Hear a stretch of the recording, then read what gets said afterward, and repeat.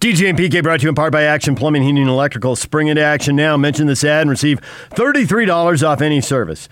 Call Action Plumbing, Heating, and Electrical today at 801-833-3333. That's 801-833-3333. Time now to welcome in our college football insider, Riley Jensen, joining us on the T-Mobile special guest line. T-Mobile and Sprint are coming together to build the best wireless company around. Visit T-Mobile.com for online services and local store availability. Riley, good morning. Good morning, fellas. What's going on? College football is on the horizon. And I'm curious, with the BYU practices closed and the other teams in the state not playing, if you're not feeling the football vibe, maybe you're disoriented because the Jazz playoffs just ended, so it's not time yet on your sporting calendar, and 2020's got you all turned around. Or you feel like you know a lot about BYU, you're looking forward to this game to see if it confirms everything you know, and you're dialed in. I would say I have one word for this: 2020. I'm disoriented. I'm confused. I'm still reeling from a Jazz loss. And I don't know what I want to know about BYU, and I don't know about Navy. It just feels so weird, right? Like normally we'd be right in the thick of football season. We'd be right in the middle of knowing a lot, thinking we know a lot, and waiting to see a little bit. So I'm really, really interested to watch BYU play this weekend, and I want to see how this team has come together. I think that this has been an exercise in mental toughness for everyone, coaches, players, all that kind of stuff. It's very difficult. Think about BYU, who was planning on playing University of Utah first game of the year.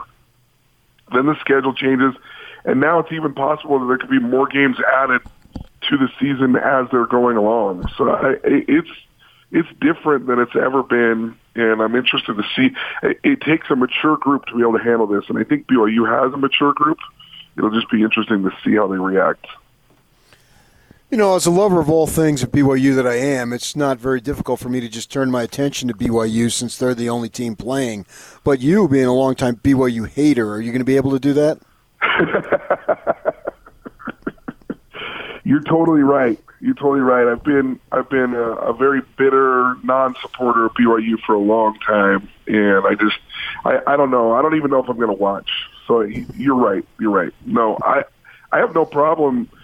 I think one of the things that's fun for me being involved with Mountain West Elite is there's so many players that I've seen come through the program. There's so many kids that I've seen that I feel connected to their families, and I think that's what makes football really fun, is when you feel connected to programs. So, Isaiah Kafusi's dad, he works with me at Mountain West Elite Football, and I've had him come and speak to the kids. He's just a fantastic, fantastic human being.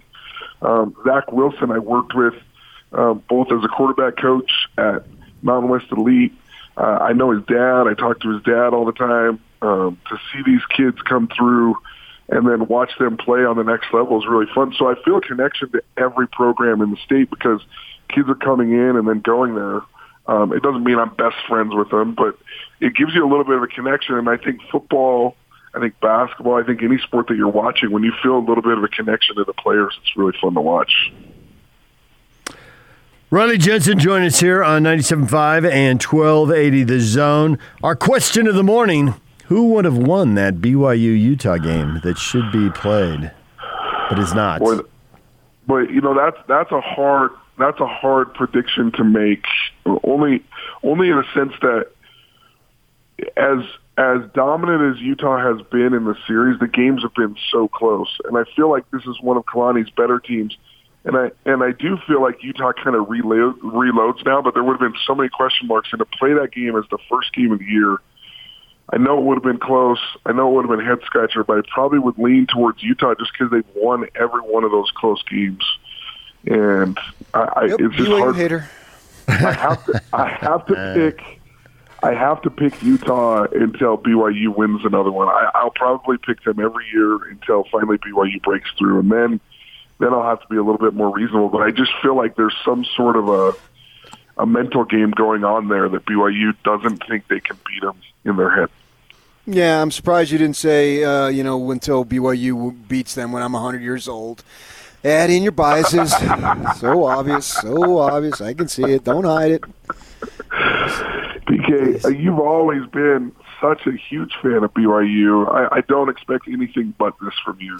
I can honestly say, growing up on Tioga Avenue in Parsippany, New Jersey, I was the only BYU fan on my block.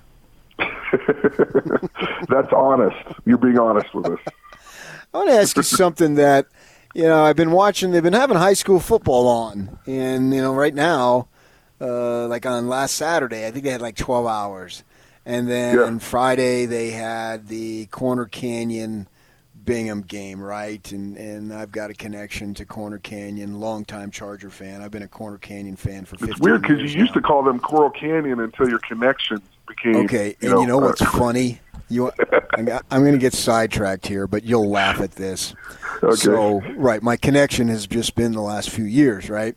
So, in March, we're down at St. George, and my wife says, "Hey, Corner Canyon is playing in a baseball tournament here at Pineview High School. We played golf. We got some time in the afternoon. You want to go over to watch them play?" And I said, "Sure, yeah." And so we go over there and sit down. I'm sitting right there in the bleachers, and they're in the third base dugout. Guy looks at me, says, "You're PK, right?" I said, Yeah. He says, "Well, what are you doing here? I thought you hated these guys. You always call them Coral Canyon instead of Corner Canyon."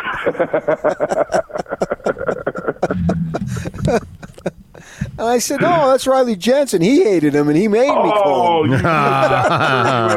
That's where you went with it. Nice. Okay. Well played, PK, when I can't defend myself down there.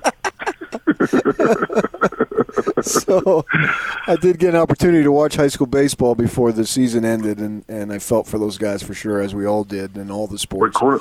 Corner Canyon sure has it rolling right now. So I'm watching the game, right? And I see this quarterback, the kid named Dart, and Jackson. They're going on about him, and he just looks good, looks great. And then earlier in the week, this week, I see that ASU offers him, right? And so my thought for you is, how do you evaluate quarterbacks at the high school level when they're getting like 8 seconds to throw and the first option always seems to be open? And can you really get a true evaluation? How do you do? And I've actually been asking coaches this week at the college level, how do you do that? And you're basically a college-level coach. You don't do it, but you play the position and you run the camps, and you've been doing this for a long time. So it's essentially asking a college coach when I ask you is how difficult it is in those situations to be able to evaluate a quarterback. Well, there's more to just being wide open. I mean, when it comes to college coaching, I think a lot of these guys are also they're looking for these guys to pass the eye test. And when you watch Jackson Dart on Friday night against Bingham, and I watched the whole game. I have a connection to them. Brandon, his dad, and I played against each other way back in the day. And I've known these guys for a long time. And he's been a starter at Roy High School. When I was at Alta, we played against him, and you could just see that he had some serious tools when he didn't have anybody around him. But one of the things that I think college coaches, and I don't think this is a fair evaluation, but this is what I think college coaches think. They look at the game and they go, does he look like a Division I player? Does he look like he stands out? And I think right now Jackson Dart stands out more than any player in the state. But you do bring up the point. He has like 8 seconds to throw, and I've watched Coach Kerr, and I'm friends with Coach Kerr, so I don't think he'll get. I mean, he's been ripping Jackson for holding on to the ball too long. I mean, he has been ripping him. Like, there's been a couple of holding penalties where he's blaming it on Jackson, not the offensive line. He's like, get rid of the ball. What are you doing? Right? You could see that during the timeouts.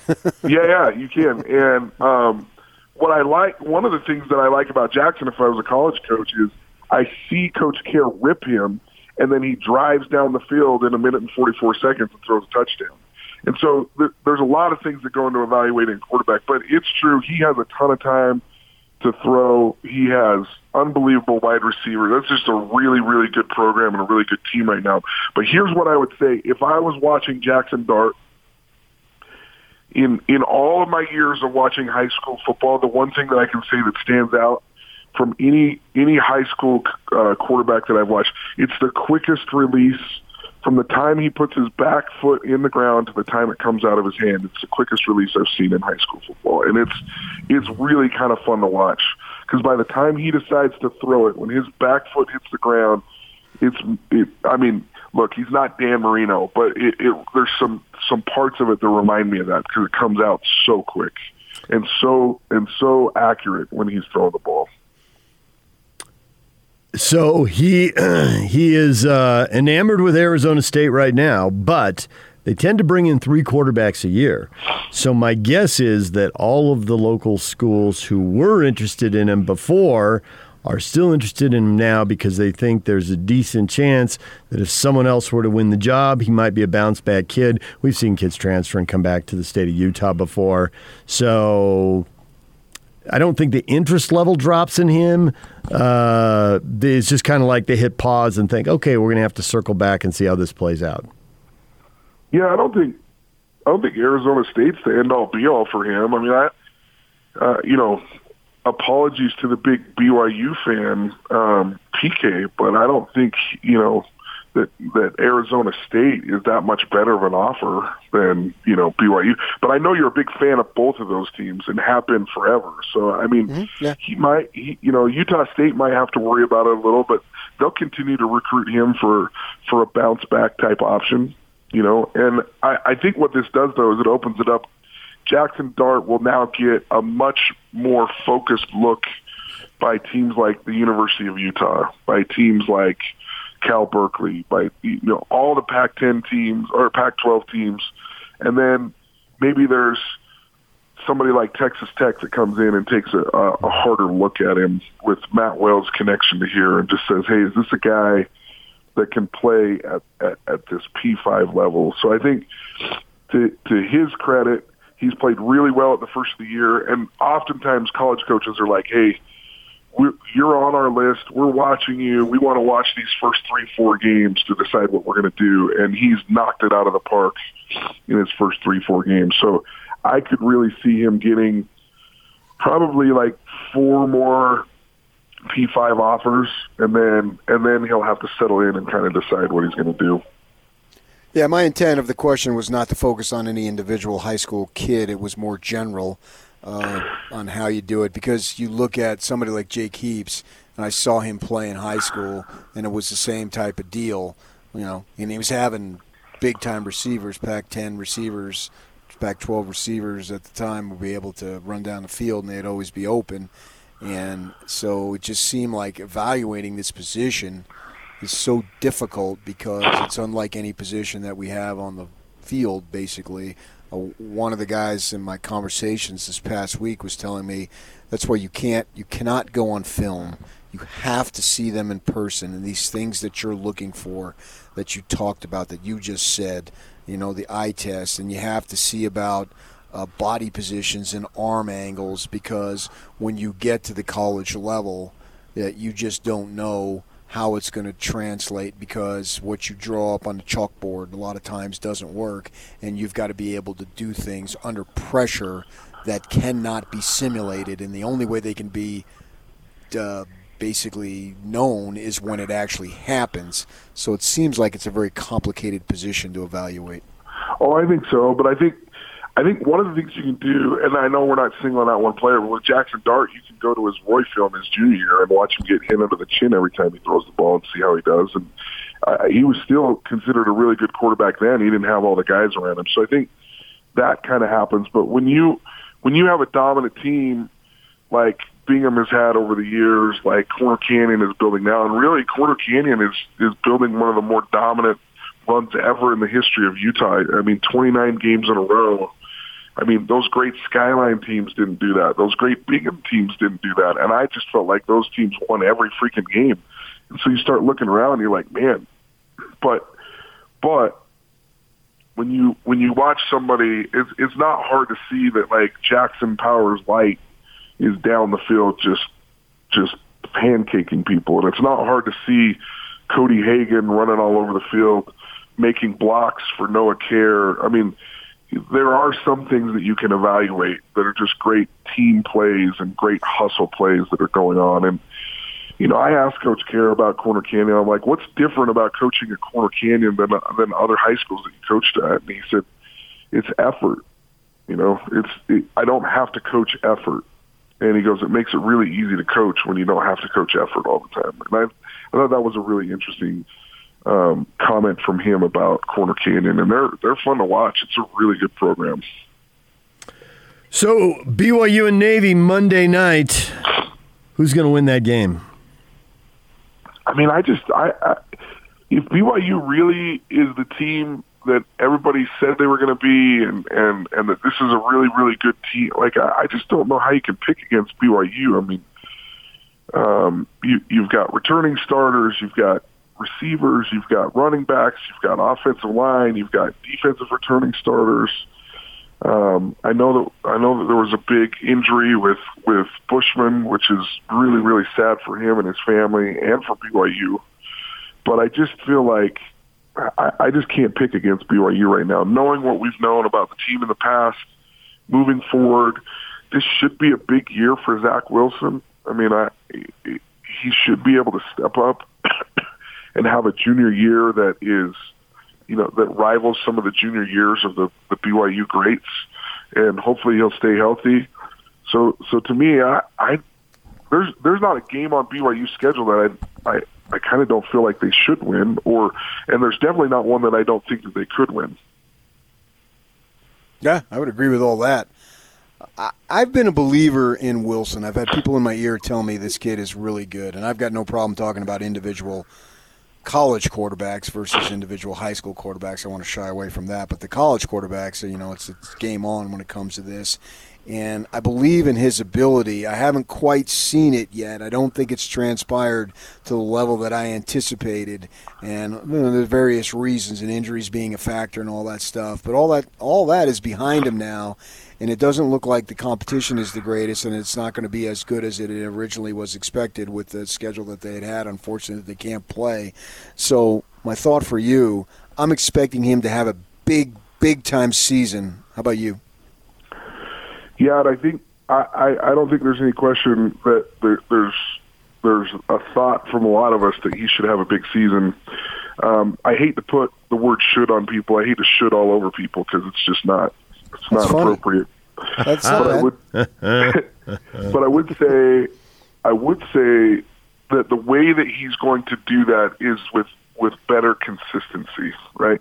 I mean, he's shown us flashes. He's shown us games that are just unbelievable, but we need to string a lot of those games together, and we need to string lots of completions together and drives together. And I think if you look back at the history of BYU, which I grew up in Utah, and BYU quarterbacks were huge on my mind growing up.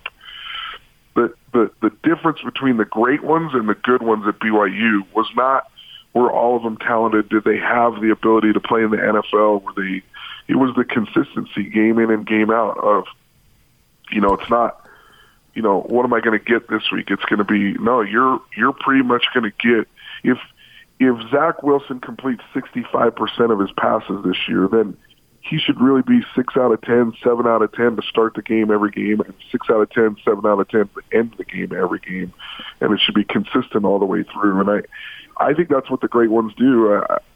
We all love the flash in the pan. We all love him jumping and hurtling over somebody and then knocking the next guy down and staring him down. And we love the big throw at Tennessee because it shows you the flashes of what he can be. But I want him, if I were talking to Zach today, I want you to bore me with completions. Just bore me with completions all over the place. And I think that's what will help his legacy and help those big numbers to take place. It's just every day, just bore me with just tons of completions. And then when the flashy plays come, great. But just bore me with just over and over and over again, good, solid plays that you're supposed to hit. It's funny you say the word about should, because I was talking to some people the other day from Utah State, and they were saying that when you played quarterback up there, that you really were a pile of should. Wah, wah, wah. Hey, you brought it up. Listen, the good thing about the comment that you just made is none of those guys were there when I was playing. So, all right, we should go to break, but one last thing we have to touch on here, to Yock's dismay, because he's looking at the clock. The BYU defense. You know, there was a time when, because of the Mountain West Conference schedule, you know, BYU and Utah saw Air Force all the time. We saw it twice a year. It's like we felt like we were getting up to speed on Air Force and what needed to be done. But now if you haven't seen an option for a while, how is BYU going to handle Navy? And Navy doesn't have, you know, they had a great quarterback, but he's gone, so now they got to break in a guy. So that was always a factor at Air Force, whether they had a new quarterback or an experienced quarterback. But how do you think BYU is going to handle the option, and are we going to look up and see that they've given up, you know, 295 yards rushing and a couple of long drives, and they can't get off the field late in the game when the offense really has it rolling, and they can't get the ball back to them? How's that going to work out? So, two things, and I'll be as quick as I can. One is, a lot of teams that are running shotgun and spread are running a spread option, which is a version of this game. So it's not as different as it used to be to look at these concepts and play against these concepts. Now, and so I think BYU will adjust well, because so many of these read option teams, these are just their option type plays. They're just out of the shotgun. So teams are a little bit more used to playing that type of football now. The only thing that I worry about with BYU is they're not traditionally really good man-to-man, and if they fall asleep, when you play against a wishbone team, when you play against an option team, you have to play a considerable amount of man-to-man, because all of this about stopping the fullback and stopping the quarterback and stopping the tailback is man-to-man oriented. And if you fall asleep and if your corner gets bad eye discipline, then all of a sudden they're behind you with a deep post, or they're behind you with a streak, and those can be daggers. And that's where a wishbone team becomes a little bit scary. So that's what you need to watch for. Are the cornerbacks being disciplined in their man-to-man coverage and not getting their eyes caught in the backfield and the action that's going on in the backfield? Riley, as always, we should have you on again. I would love it. All right, next week we'll talk to you, Riley. Thanks a lot. Okay. Talk to you soon. Riley Jensen, our college football insider, join us every week right here on 97.5 at 1280 The Zone.